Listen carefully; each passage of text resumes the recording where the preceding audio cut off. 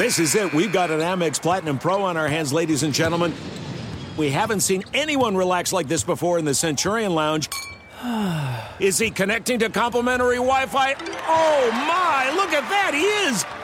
And you will not believe where he's going next. The Amex dedicated card member entrance for the win. Unbelievable. When you get travel perks with Amex Platinum, you're part of the action. That's the powerful backing of American Express. Terms apply. Learn more at americanexpress.com/withAmex.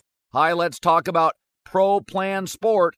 Pro Plan Sport is advanced nutrition made to fuel strength and stamina in active dogs like yours. So wherever your next journey together takes you, start it off right with the high-performance fuel your dog needs to keep pushing you every step of the way. Pro Plan Sport. Learn more at ProPlansport.com. The volume.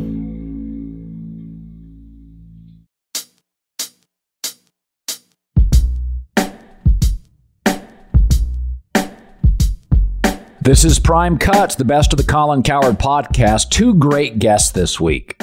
Coach K, former Duke legend, joined me right before UConn rolled to the title. No surprises there. He told me why he wasn't surprised by UConn's success and told a great story about one of the great shots in Duke history. Plus, my buddy Nick Wright hit a bunch of topics. We always do. But first, my top takes of the week. I want to start with some thoughts on Caitlin Clark, the Iowa basketball star, and Angel Reese, the great player for the national champion LSU club. Sometimes social media is truth serum. People show you their lack of discipline by what they post. People show you their politics, their leanings. They show you their temper. I'm always amazed at people who think they're invisible on Twitter. For the record, folks, we have 30 employees now and growing at the volume. I've literally not hired people because of how they act on social media. Watching the media on this Caitlin Clark, Angel Reese situation was really striking. One of the reasons I think women's basketball is so much better today than 20 years ago is because it's feisty. And there's a little trash talk, and it's a little chippy, and there's a little more physicality, pushing and shoving from time to time. That's the ultimate sign of growth, because we've had that in men's basketball forever. Women's basketball, more than any sport in this country, has improved over 25 years. More young women are being encouraged to be athletes. It's always been cool, but a lot of people didn't get it and didn't encourage women. When you watch LSU and you watch Iowa, the people that rushed to Caitlin Clark's defense because of some taunting by Angel Reese, timeout. That's called one road trip for Patrick Beverly. We don't rush to NBA men's defense. It's part of AAU. It's part of college basketball. It's part of now all basketball. Nobody took a swing. Nobody tried to physically intimidate Caitlin Clark. And let's stop there. Do you understand?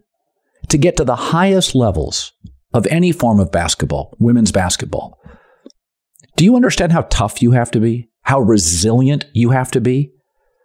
Do you know how competitive Caitlin Clark and Angel Reese are? Since they picked up a basketball, people try to intimidate them, box them out, get chippy. That's called basketball. I watched Larry Bird trash talk and Gary Payton trash talk. If you really respect women, then allow them the same freedoms that we allow men. Verbal sparring is part of the sport.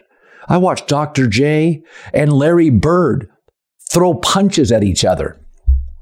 It didn't end their careers. They were able to overcome it 10 minutes later. Caitlin Clark, when asked about Angel Reese, I'll read you the quote. "We're competitive. We show our emotions in different ways. She's tremendous. I have nothing but respect for her. I love her game, the way she rebounds, scores the ball, incredible. I'm a big fan of her." Stop pandering. She's okay. She's tough. She can handle it.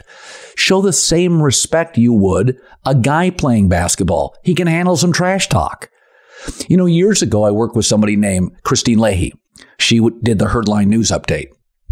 And she was in like her mid-20s. And LeVar Ball came on the show and took some verbal shots at her. Didn't try to physically intimidate her, but took some verbal shots at her. And I didn't rush to her defense because she immediately landed 2 or 3 of her own verbal shots. And I didn't want to make her look weak. I thought the ultimate sign of respect to either Jason McIntyre, Christine Leahy, Joy Taylor is they're equals. They can handle some sparring and trash talk. I mean, I have strong opinions about athletes. Can I not handle a strong athlete having an opinion about me? The point is, if you really respect women, then you have to respect them enough to understand they can handle it. Right? They can handle it. Caitlin Clark's fantastic. Angel Reese is fantastic. I don't want to hear about, well, when's the last time that you saw a winning team taunt a losing player? Oh, I don't know. All throughout the college football season? I mean, are you kidding me in these rivalries? I remember Baker Mayfield grabbing his junk on the sideline. I got guys at the coin toss talking trash in college football. One of the most amazing parts of the women's Final Four, a little bit of chippiness, a little intimidation, people trying to get into each other's heads. Women's basketball's officially arrived. They can defend themselves. Caitlin Clark's going to come back. She's going to be an All-American. Iowa will probably be one of the favorites to win the national championship. But to get to the top of even college sports, college baseball, college women's, men's basketball, college football, college wrestling, it doesn't matter what it is. Do you know how tough and resilient you have to be as an athlete, a man or a woman? Show the women respect. I probably like the business side of sports more than you do, but I like it. And one of the cool things about owning this company, The Volume, I can talk about what I want to talk about. And a lot of this stuff I don't talk about on FS1 or Premier Radio.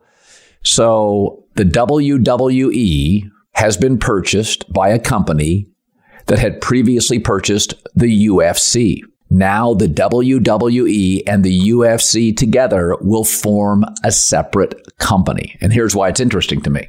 I know Nick Khan and Dana White, who run the WWE and the UFC respectively.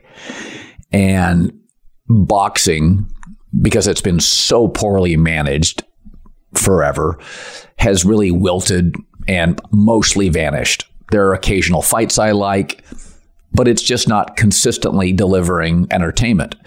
And I said this years ago, and I covered boxing in Vegas, that the UFC took advantage of the scarcity of boxing matches, the cost whenever there was a good one. So UFC, whether you like it or not, just delivers a more consistent product. WWE, same, delivers a more consistent product.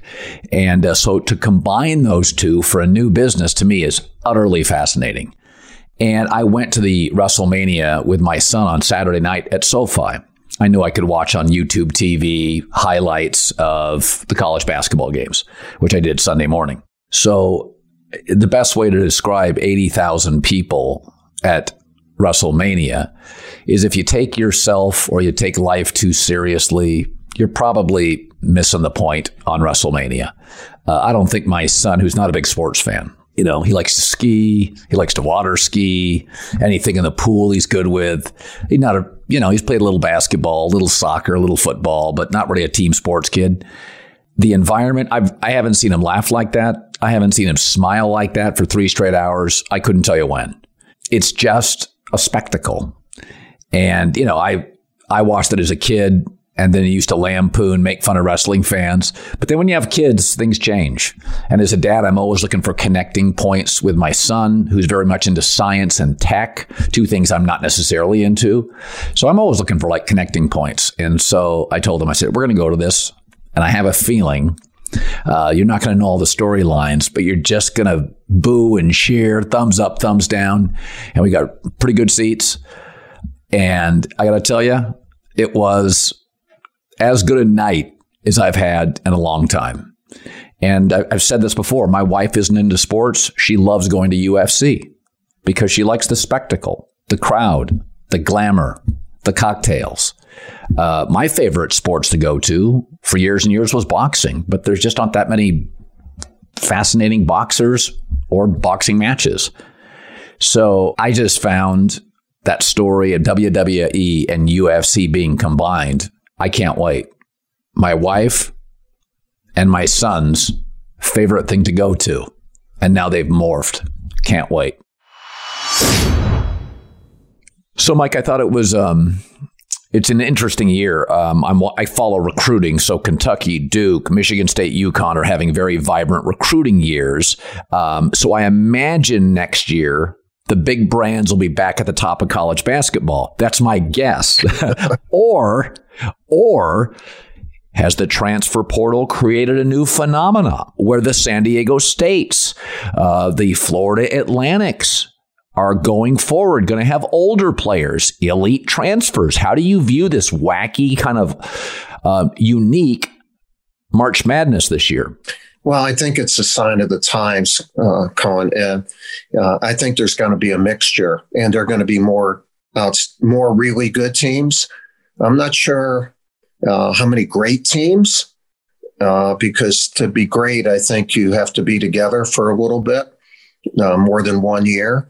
And so over the years, we've had good recruiting classes, and we've been able to try to mesh them in 1 year, and then a lot of them go. Well, now, when they were talking about one and done, there are about 1,800 one and dones in the transfer portal. And so, no, each year in the last few years, there'll probably be more this year. And so how can people build chemistry in 1 year? And so the people who go to the transfer portal a lot, they're going to have to spend time trying to figure out how they develop culture. I just think, like, when the year started, I said it's going to be wide open. And I didn't think it would be this wide open, but it's wide open. And I don't think anything's going to change next year.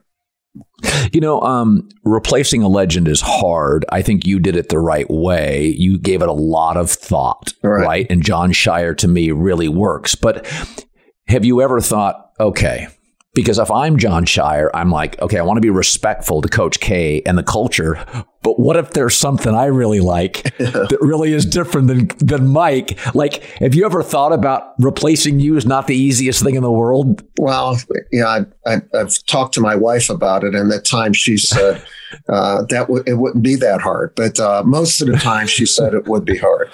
It's not just picking the right person, but giving the amount of time that's needed. John was with me for 9 years. And when he was announced as the head coach, we had a runway of about 17 months before he ever coached. So he could recruit 2 classes on his own. In other words, with them knowing that I'm not going to be the coach, and to develop the relationships that were needed. And I think you saw it this year. He had great relationships with his team, and we had an outstanding year. I've always told him, just be you, man. Being you, a lot of what you are will be us, because we've spent so much time together, but you can't fill someone's shoes. Just be comfortable in the shoes you're wearing, and our culture, and you develop it the way that you think is right. I have all the confidence in the world in John.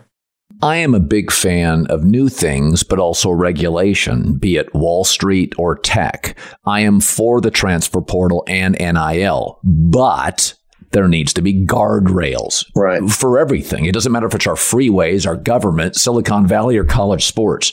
It was a little, to me, wild, wild west for the first 15 months. It was just the gold rush, right? Is there anything you see so far, if you could make a change and go like on the NIL, let's start with the transfer portal, because the NIL, some schools are just not going to partake in it, but transfer portal's here for everybody. Is there anything you would say, hey, let's be very careful of this or maybe alter this? Yeah, I think, first of all, Colin, both concepts are really good. There were intended consequences that are easy to see. An athlete should be allowed to benefit from their name, image, and likeness. An athlete should have the opportunity to move. And so, okay, that sounds really good. Yeah, but if it's a business, you say, okay, these are the intended consequences. What would be the unintended? In other words, put the guardrails up before you let the horses out. And once they're out, like, I don't see how you can control NIL completely. And it's a free market. Like, if you have a better NIL than me, what, are you going to give it up? Is someone going to put a limit?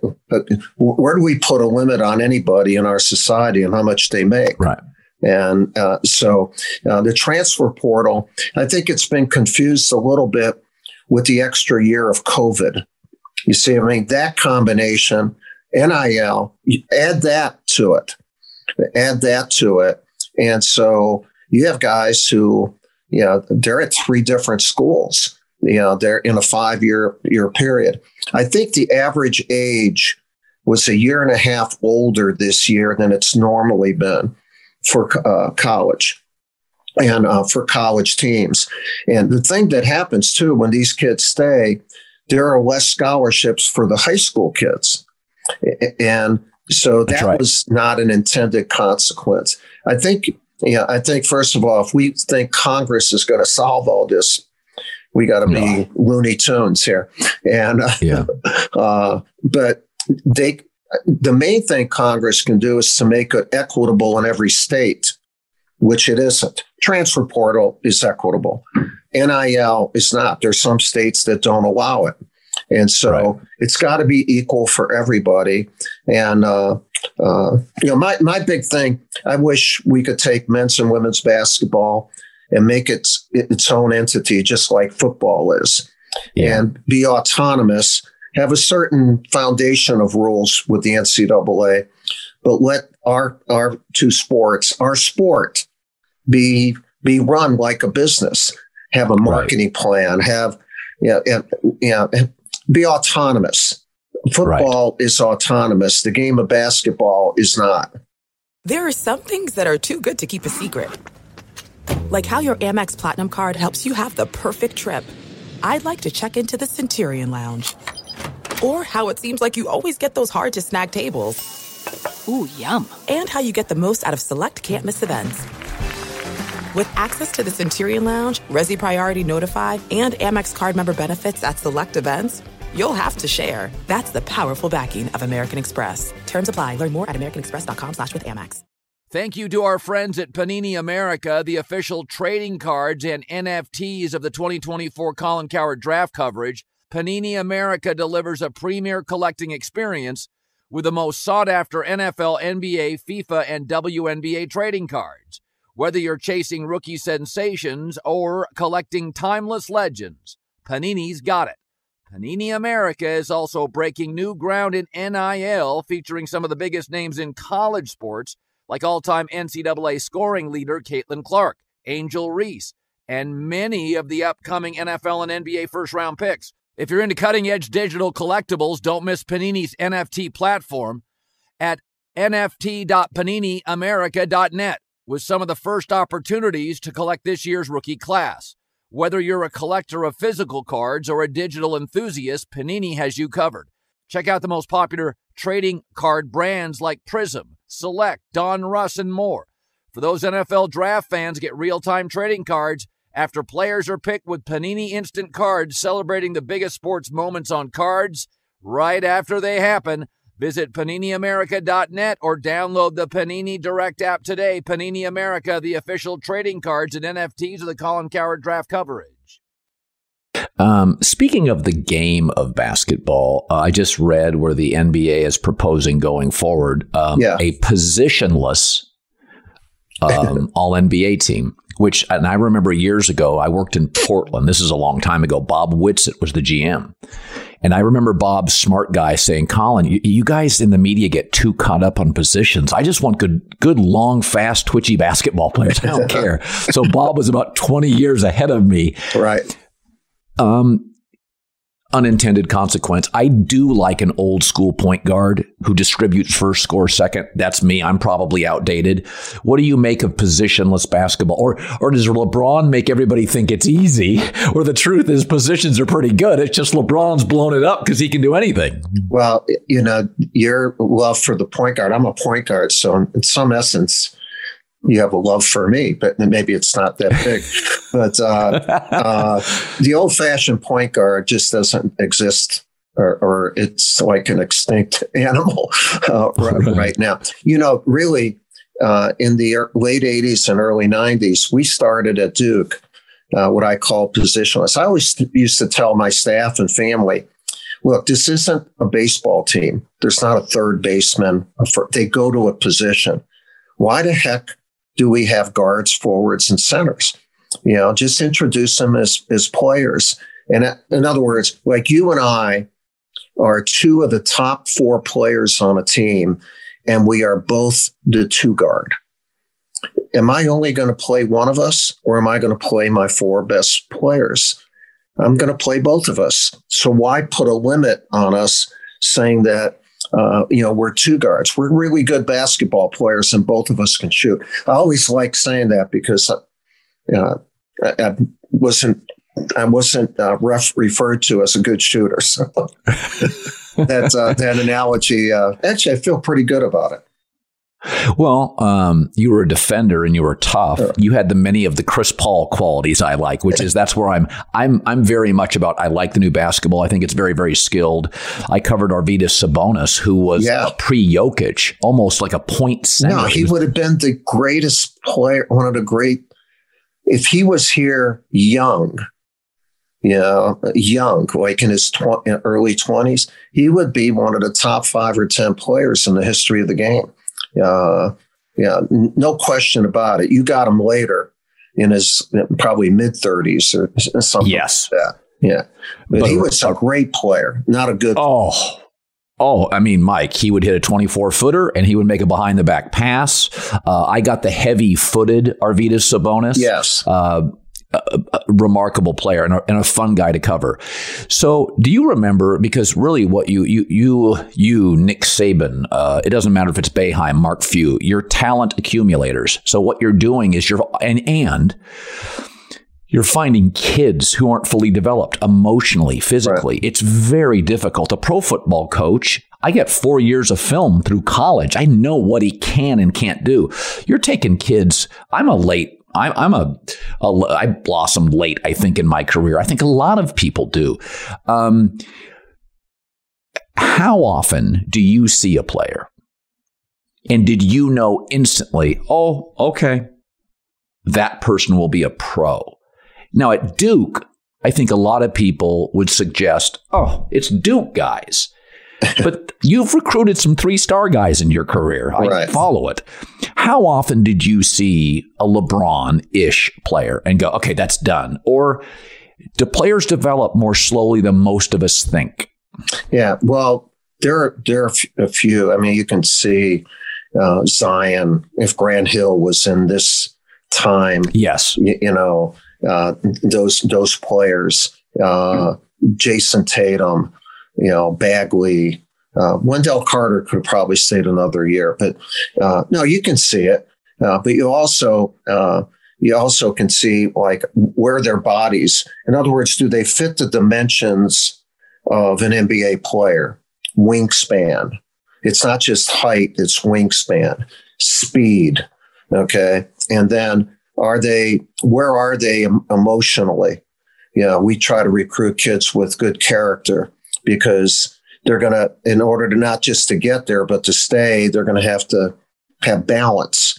And so we're able to see that pretty much with the guards. Like when I saw Tyus Jones the first time, I said, wow, this kid's like a machine. Now he is an old point guard.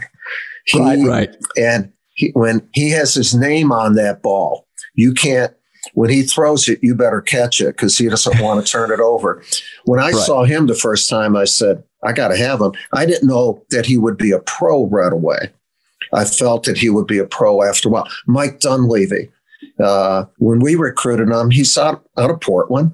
And he was 6'6.5", 175, had no hair on his chest, did not shave. 3 years later, he was 6'9.5" and 230.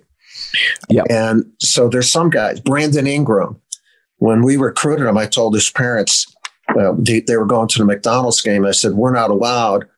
The first day, the pro people will be there.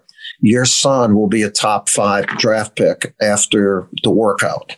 And they said, what do you mean? I said, he's got all the dimensions. He's got, not only that, but he can play any position. He can be a guard. And so you can see those type of things and predict them. And some kids you can't. Battier did not fit. He wasn't a great athlete. But after a while, he was intellectually ahead of others. And in today's game, the younger players they're more athletic, but they're not as savvy about the game as the players even 5 years ago. That's something with all the workout guys and that. They're great, but they teach you stuff with the ball. And if we're playing a 40-minute game in college, if you have the ball 3 minutes, that's a lot. So you better learn the game without the ball. You got to learn to get your shot before you get the ball. That's not taught to the level that it used to be. So I think we're getting better athletes, but more under-taught players as far as the game goes. I always love when the Patriots play the Chiefs because I get a chess match between Belichick's brain and Andy Reid's. I love that. I love when they play. Was there a coach, and maybe it's a well-known coach, it's a Jim Calhoun, it's a Dean Smith, but is there a coach maybe that I wouldn't think of off the top of my head that you loved the intellectual chess match, that he was just move for move? You always knew it was not only between Duke and the team, it was between you and that coach. Yeah, I think the frequency of the time he competed against Dean Smith, because he was a remarkable coach and he had immense loyalty from his players. He really one of the great coaches of any sport. My buddy Jim Valvano, the spontaneity of doing anything at any time. There was some predictability with some coaches up to a point, and then there was the unpredictability of like Jim. And but sometimes you play against you coach against a team that you say, I don't know if I can coach a team better than John Becker at Vermont, and who year after year just produces that high level of team. I thought one of my good friends, Fran Dunphy, who got back into college coaching, when he was the coach at Penn, he was on a decade movement of just he got it at a high level. But I think you learn from coaching against all different types of people, but those are a few of the ones that made an impact on me. I remember I was a young sportscaster. I was in Denver. Bobby Hurley had a bout with stomach sickness. I'll leave it at that. Yeah. And so I remember you saying, it could have been to me or a group, because I was in Vegas as a sportscaster. Right. And this meant so much to Tark. I can't tell you how much this meant to Tark. You said, we play hard at Duke. I've never seen any team play that hard between Gergerich and Tark. And I covered Tark. You have no idea. You and Mickey were very complimentary of him. It meant so much to him. And I look back at your career, and I think that's one of your great moments, because that team was stocked. Yeah. So you lost in Denver the following year. One of your stars was a true freshman. You'd been beaten badly by him the year before. There was a psychology there. Go back to the time you beat UNLV. If I said to you 3 or 4 moments of your career, I remember walking out of that game and thinking, I don't think the media gets what just happened. I thought it was just an incredible moment. You know, I've done a lot of speaking, and since I retired, I did a couple commercials. I've done some things, and one of the statements in one of the commercials was "close the gap," and we were able to close the gap from 90 to 91. Grant Hill helped us close that gap. So, yep. But also the experience. We were pretty good, but then we got to be really good. And the 91 semifinal, Final Four game with Vegas is one of the epic games in the history of our sport.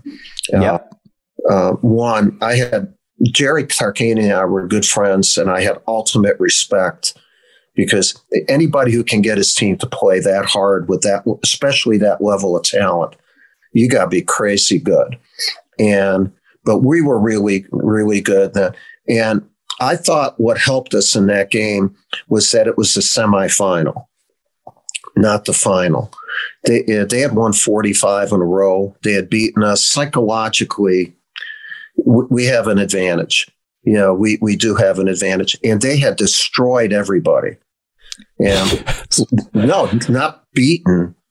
They just crushed everybody. So we got, we were talking about if we can get them in the last few minutes, we've been there before. They haven't been there before.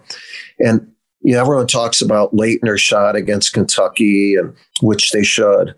But one of the defining moments for me was Hurley's shot with just over 2 minutes to go. I think they had gone up by 5, and Tark went to his amoeba defense.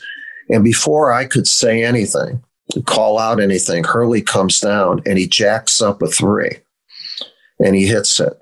So for me, I think in possessions, there were 3 2-point possessions up. His shot knocked it down to 1 2-point possession. It was really one of the biggest shots in my, you know, for my career that a player took, and I didn't call it. I didn't call it. And then we were fortunate. We got their guard fouled out, and Greg Anthony and Leitner hit some free throws, and God bless America, you know, we won. A lot of sad people in Sin City. Believe me, I was a sportscaster there. There are some things that are too good to keep a secret. Like how your Amex Platinum card helps you have the perfect trip. I'd like to check into the Centurion Lounge. Or how it seems like you always get those hard-to-snag tables. Ooh, yum. And how you get the most out of select can't-miss events.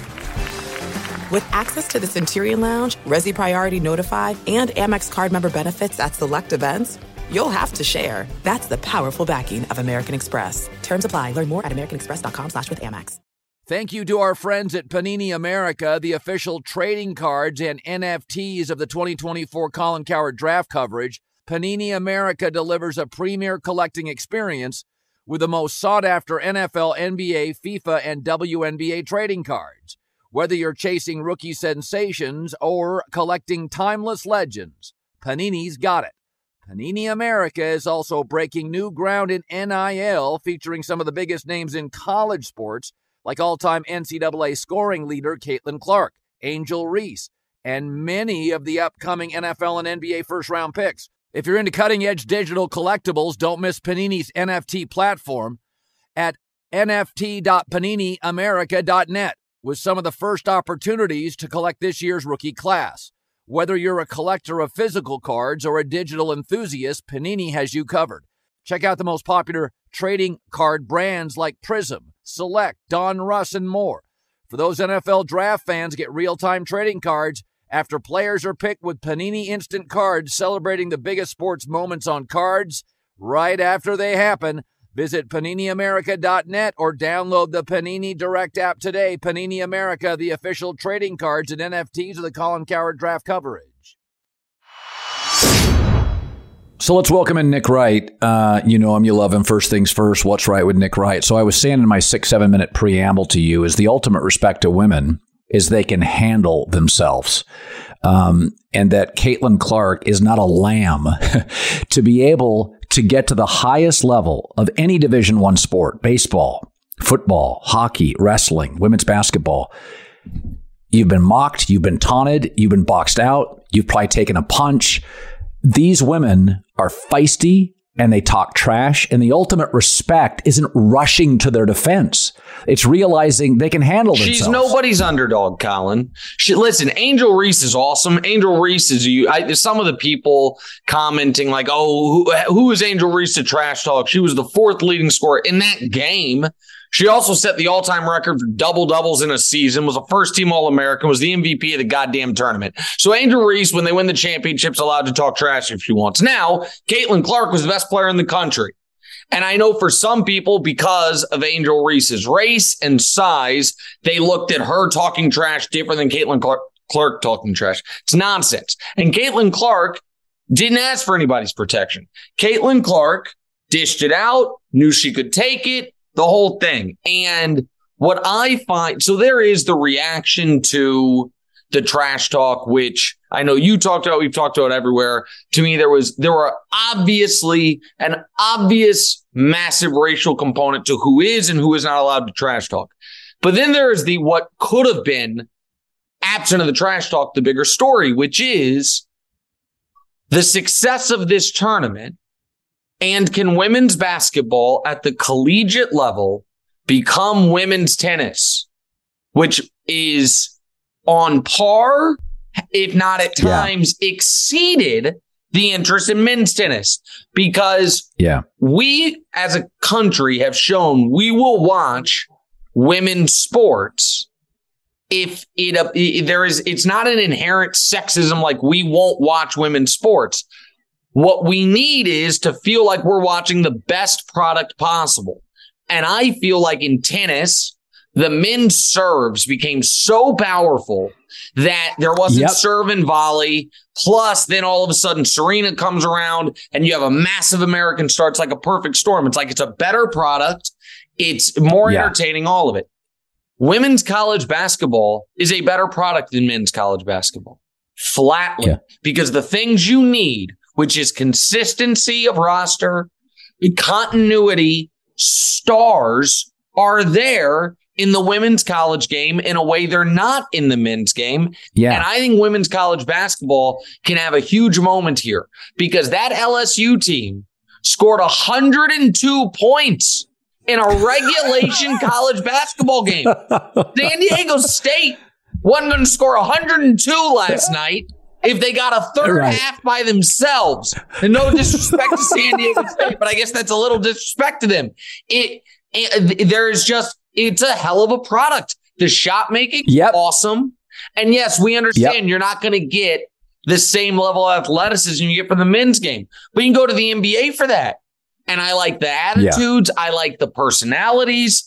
I like the stories. I really, my daughter, my youngest daughter, who's of my 2 daughters, the bigger sports fan, has asked me, why don't I watch more women's sports? And I've never had like the greatest answer for her. She's 9. And I was like, we can go to some WNBA games, but the WNBA versus the NBA, one is just clearly from basketball wise, a superior product. But the female college games were awesome. They were, and here's the other part of it. I wonder if with NIL, Colin, if there's not way more money playing in college than going to the WNBA. I wonder if for Caitlin Clark, can she not make more money? Like whatever her sponsors will be, wouldn't they prefer she be staying in college as long as possible? Because those ratings, they're going to get more viewers, more everything than at the WNBA level. So I think that sport can really have a moment right now. I really do. Yeah. And I think the men's Final Four, the women blew out ratings. The men's was one of the least watched because you had underdogs, and between the transfer portal in men's college basketball and the one and done culture, you can't name any starters. The average college fan this morning couldn't name 2 players for San Diego State, Correct. and they were in the title game. Correct. So I do think that doesn't completely puncture the NBA, but mobility, Adam Silver's always been more concerned about it than I would. But I think one of the reasons the Warriors continue to get the best TV ratings and the Celtics are right behind them is because it's the same core group of guys for like 6 years. And that really matters. That's why Brooklyn had all these stars and terrible ratings. By the way, the Lakers last 3 years have had terrible ratings because the roster's constantly in flux. Well, and the NBA does need to do a better job, in my opinion, of marketing its next generation. Steph's 35, LeBron's 38. You know what I mean? Durant's an old 34 because of the injuries. Like you're really living ratings wise off a group of players who should not still be excellent. You know, the fact that LeBron's going on 20 years of super high level play and relevance, that's borrowed time. And now maybe they're going to try to transfer that to Bronny, but that's a hell of a bet they're making. Well, the other thing, what can we take? Sometimes I will see a business out there with the volume we have over 30 employees now, but I'll see a smaller business and I'll say, oh, I like what they're doing. So I think you see this with big companies all the time. They look and see what young ascending companies do and what can the NBA take from college sports. Well, the quality isn't close, but the urgency is amazing. And if I was Adam Silver, you cannot have 7-game first-round series. If you're looking for upsets, which clearly, the urgency and the sudden death nature of college men's basketball, some of these ratings in the early part of this tournament between no-name teams get huge numbers. So I think if you want to pass the baton from the veterans to the kids, you got to have some shorter series where sometimes a young team comes in with chutzpah and energy and upsets somebody. Memphis and upsets a really good team that now we know over time that young team in the NBA won't win 4 series. But I do think the NBA playoffs could use more upsets. Well, or let me give, because the counter to that will always be how much benefit are we getting from less inventory of our most valuable time of the year, which is postseason games, right? Someone give me an actual answer why, of all sports, the NBA has not gone to drafting your playoff opponent. You want the regular season to matter? If you are the 1 seed, if you are Denver, if you have earned it, once the field is set, you pick who you play. That would be a massive reward. And if you're the 2 seed, you get to pick next, as opposed to what we're going to have happen, which is now all of a sudden you're going to have, it's going to be unbelievable to watch in these final 120 hours of the season. The Lakers have been fighting like hell to avoid the play-in. And now, honest to God, I believe they might on the final day of the season be the 6th seed and risk falling back into the play-in to avoid moving up to the 5 where they have to play Phoenix. You know what I mean? You're going to have the Lakers, Warriors, Clippers in like this staring contest of like who wants to play, like who wants to guarantee they're not in the play-in. But if you do that and the other 2 teams take the night off, you now all of a sudden, congrats, you avoid the play-in. Here's Kevin Durant and Devin Booker in round 1. Let these teams draft their playoff opponent. Let me get in the East, a team that I know you've liked historically, Boston. Boston has been better than Philly. Boston has not over the course of the year been better than Milwaukee, but they did beat them twice by 40 points. You know what Boston's big reward for their season is going to be? Miami in round 1. Congratulations, Boston. You know what I mean? Philly, who's been worse than them, Philly's going to get a shell of a Brooklyn team. And it's like, okay, Mikal Bridges is a nice player, but that's fine. That's absurd. It's ridiculous. And that would add intrigue and it would add import to the regular season. And every first round series would feel like a grudge match because the team would be like, you picked us? Why'd you pick us? Right. Why didn't you pick it? So I wish they would do that. I've encouraged that for across all sports, but the leagues don't want to do it. Well, I do think they're going to do a midseason tournament in the NBA. I think what's happening, analytics, to be honest, do not always help sports. In baseball, it slowed the sport down, right? It was home runs. It was strikeouts. It was like, does anybody hit a single anymore? Right. So they finally got rid of and by the way, more singles, more stolen bases, more plays at the plate, more action. The ratings are up. The games are better. More of everything. But I do think the NBA, the analytics are telling general managers, rest your stars, because this sport is so taxing. So in baseball, you go into a town and you hang out for 4 days, and a third of the team doesn't play. They're in the bullpen. But in basketball and hockey, and especially basketball, because you're not on the ice for 45 seconds, then off, a player who's abnormally large anyway, right? Like a 7'1" guy who travel's going to be harder for him regardless of the plane. So he's going to play 40 minutes, both ends, burn through 7,000 calories, get on a plane, land in a city at 4 a.m, go to bed quickly, get up, shoot around. Frankly, have you seen old basketball players? They're all bent over. They all look like hell. So the analytics are telling you, play stars less. So even though this minimum number of games for awards sounds like on its face it will solve it, for a veteran player, he's not going to. A veteran guy. By the way, Giannis, he doesn't care about awards anymore. He wants to be healthy for the Celtics in the playoffs. Yeah, I don't know that there's a solve. It is because it's the constant conflict between the GM, and this cross sports, the GM / head coach, whose only incentive and obligation is winning, and ownership in the league, who theoretically the only incentive should be, we're an entertainment product. How do we maximize our entertainment value? Like the only thing I could compare it to is the schedule. I live in New York City. The Broadway schedule is insane. You get Mondays off, still do 7 shows a week. Hey, they're 2.5 hour shows, right? And a lot of these, there's a show I went to with my daughter's a senior in high school. She's a theater major. It's what she wants to go into.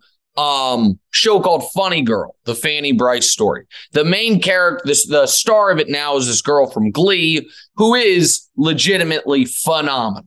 And the moment she signed up to do it, tickets through the roof.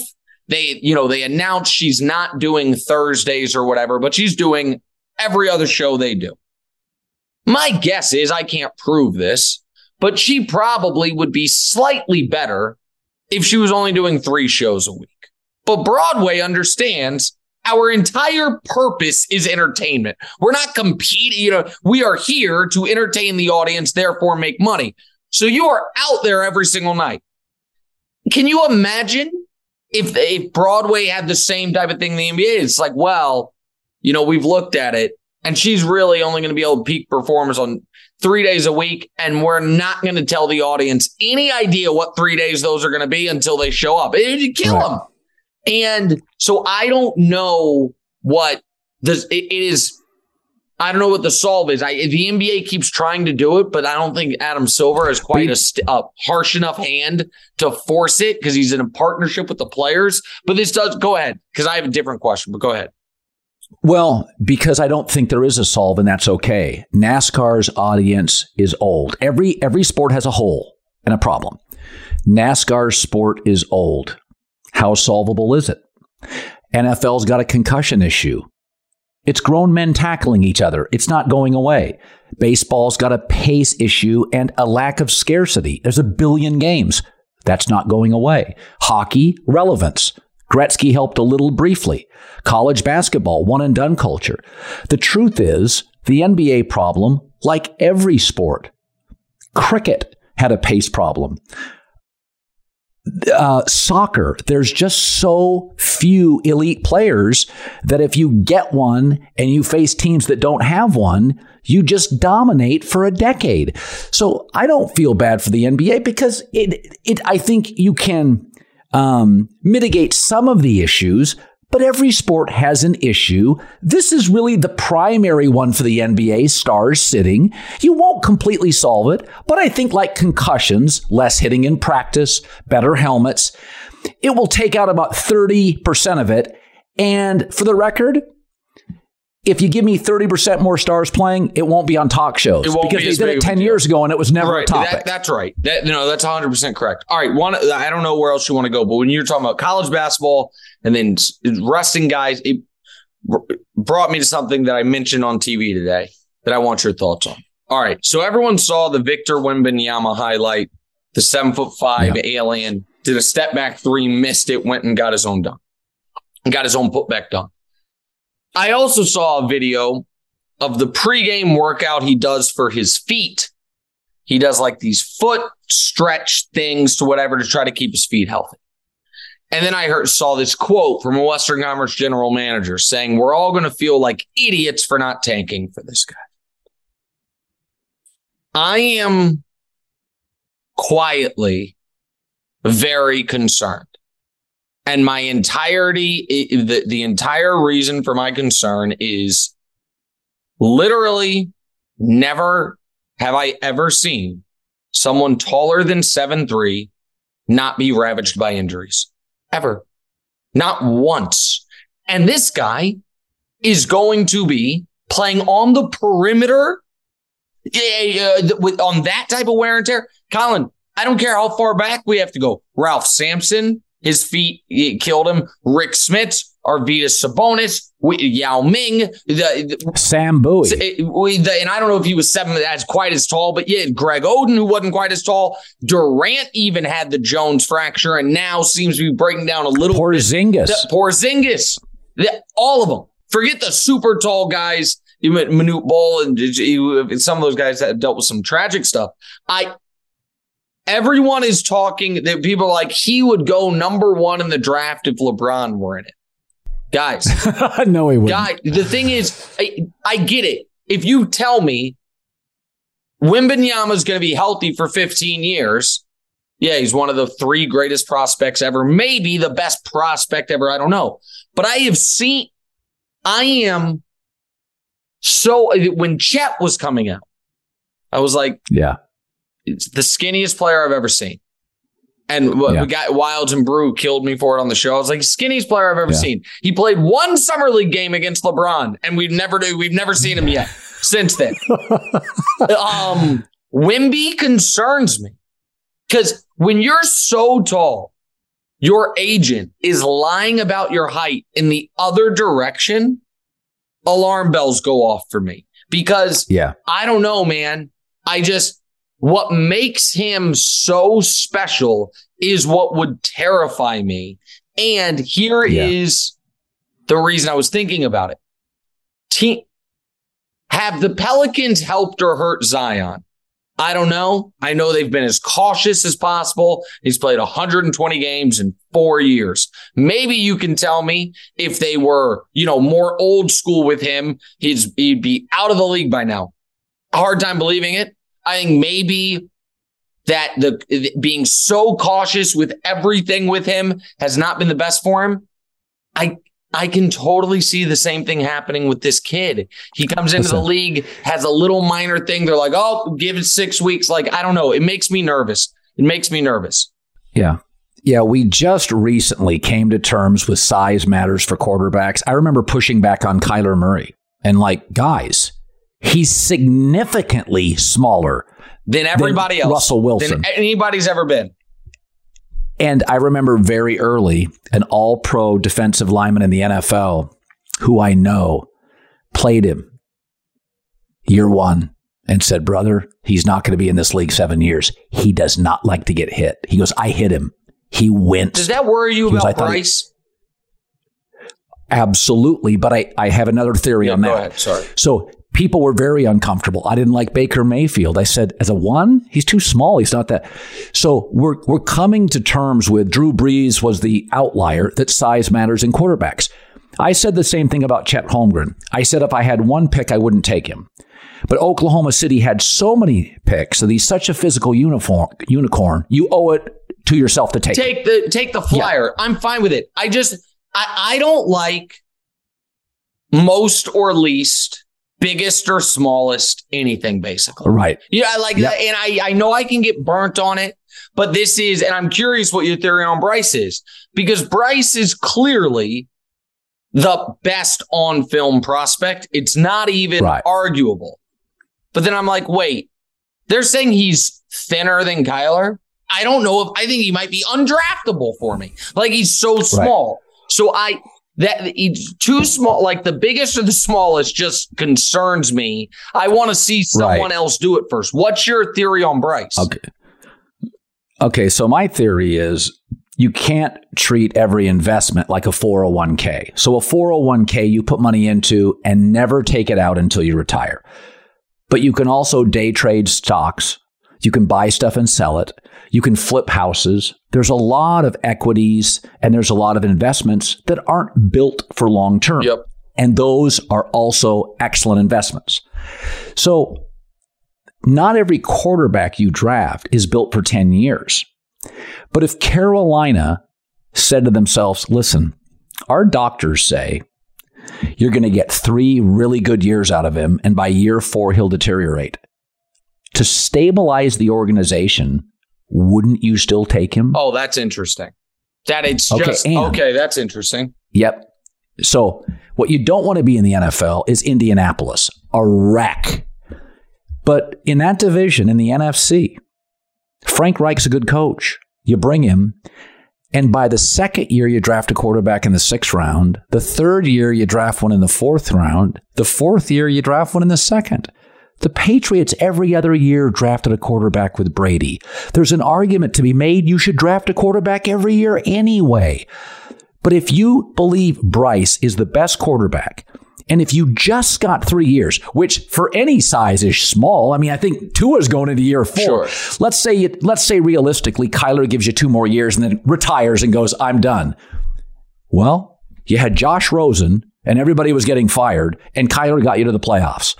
And so it's like Chet Holmgren. If you told me you're going to get 4 really good years from him, 40% of the first round of the NBA is a bust. Sure. Go for it. So that's interesting. That if it's just, you're looking at it as, and 3 years, I don't know if it would just 3 years, I think that would concern me. But if you're like, hey, this guy's going to give you his full rookie contract, his 5th year option, and 1 franchise tag, and you're never going to have to give him the massive deal, and you're going to instantly be relevant, have the quarterback on the cheap deal. That's something I've never really considered, that idea, but and by the way, and maybe he defies the odds. Maybe he is Drew Brees, and because he is so accurate and seems like such a good kid, it just seems like so small in a big man's game. You mentioned the Colts, and you asked me on the show today about Lamar. Peter King said that he believes that the Ravens would just give you Lamar straight up for the 4th pick. Would you do that if you were Indy? Just a 4 pick for Lamar Jackson. The number yes, 4 overall pick this year's draft. You give them that, and you got to give Lamar a deal. Peter King says he thinks the Ravens would say yes to that. They wouldn't try to match. They wouldn't. 4th overall pick, Lamar straight up. If I'm Indy, I do that in a heartbeat. Yes, because I think in the NFC, he would dominate. In the AFC, he'll make you very viable. And I also think that Indy's in a situation now where at best they're going to get the 3rd best quarterback unless somebody leaps them. Correct. In a bad quarterback class, or Lamar Jackson. And you can take a deep breath and say, we're off this damn treadmill. So I think the Lamar conversation has been so, I don't know that any conversation has ever frustrated me more, because it seems like, to me, obvious where he is as a player. He is clearly not a top 5 quarterback in football. Just clearly not. And I understand he won a unanimous MVP. Get it. I understand that some of the folks will be like, here are just his passing stats, not his rushing stats. I'm like, honestly, I could give a shit. I watch the games. I know he's not a great passer. I know he's not. Right. I know there are, Mahomes, Burrow, Trevor, Herbert, Allen. Those 5 guys are better than him. I understand Justin Herbert doesn't. If Justin Herbert were, it's like, hey, you can have him for 2 first-round picks. Somebody would have offered him a contract by now. I know this to be true, right? There's those 5 guys. Right. I also know that right now, if you're actually ranking quarterbacks going down the list, Dak Prescott's like 10th. And Dak, I think Lamar's better than Dak. You might say Dak's better than Lamar. Yeah. Whatever it is. At worst, Lamar's the 10th best quarterback. So he's not one of the absolute no-brainers. He's still better than 20 starters. So, let's all take a deep breath. Teams are so desperate for quarterbacks. You give Daniel Jones $40 million a year for 4 years. So again, so is he perfect? No. Is he hurting himself by not having an agent? I think unquestionably yes. Is it frustrating that he hasn't? Passing wise, he's actually awesome at some of the really hard stuff. It's the layups that he's not great at, has never gotten great at, and it's frustrating. Sure. But does it still seem baffling to me that a team like Detroit isn't like, we damn near made the playoffs with Jared Goff. We have extra first-round picks. We're in the soft conference in a division that next year, the most established quarterback is going to be Kirk Cousins. Yeah, we'll pay Lamar Jackson and maybe go to the Super Bowl, even though he's not perfect. I do think there's something else. So we both admit his unorthodox personal representation hurts and that the injuries really hurt. There is a third thing that an executive in the league told me about a year ago, is that if you bring him in, you better go find a backup that works for him if he gets hurt. And it's a different offense than your typical offense. So you've got to make some real staff changes. And if he's a franchise guy, you got to bring in a whole new group. And it's almost like in our space. There's people that do play-by-play, and there's people that are analysts. And then there's guys like you and I that are opinionists and generalists. Well, we don't work doing games or hosting a show, right? You have to bring in people who create topics for you and I. So Lamar is unique in that he's not your classic drop back, but he's a better thrower than you think. He does have an injury issue, one of them kind of freaky in the pocket, but he's got such a dynamic style of which you should absolutely lean into, that there is okay, if we bring him in an Indy, okay, Shane Steichen, what do you have to do to your staff to do this?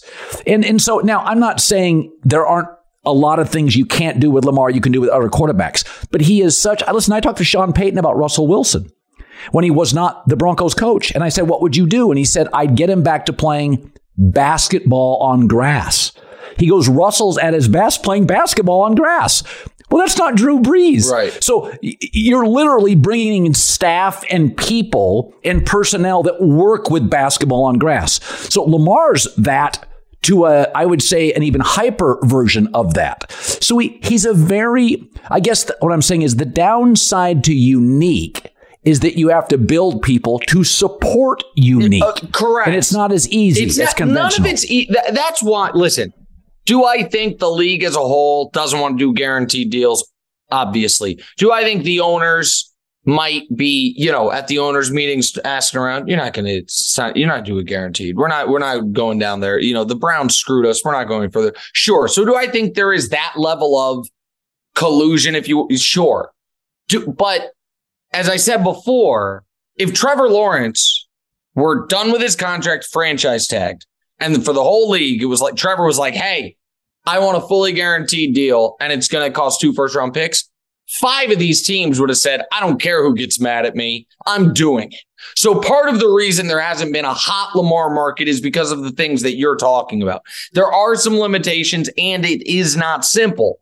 But there is still a massive instant upside, particularly for an NFC team, where going into next year, the best quarterback in the conference, I think Jalen Hurts has earned that, but he's only shown it to us for 1 year. And then after that, it's it's Stafford coming off an injury, or Dak, or whomever. We have no idea. Right. And so that part of it is, and my theory on that is, I think most of these teams are waiting until after the draft, because if we sign Lamar, we're going to be better. So our pick in the future years will be worse than the pick this year. So might as well use our pick this year. And then the 2 first-round picks we'd have to give up are going to be in the 20s or whatever it is. I also think when I saw the report that the Patriots were shopping Mac Jones, that I'd keep an eye on Belichick.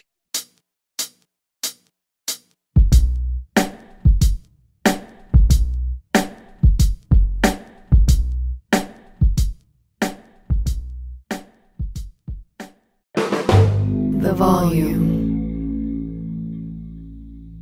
Make sure to check out the Draymond Green Show. I brought Draymond Green into the volume because one of the more entertaining voices in sports, unique perspective, understands behind the rope, also chops up with guests like Gary Payton, Zach LaVine, Tracy McGrady. Make sure download the Draymond Green Show wherever you get your podcasts, only on the Volume Podcast Network. Hi, let's talk about Pro Plan Sport.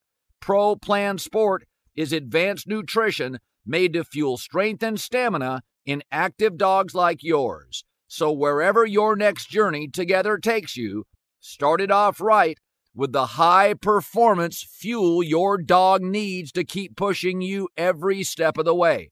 Pro Plan Sport. Learn more at ProPlansport.com. Hey guys, you know what this playground could use? A wine country, huh? A redwood forest would be cool. Ski slopes! Wait! Did we just invent California? Discover why California is the ultimate playground at visitcalifornia.com.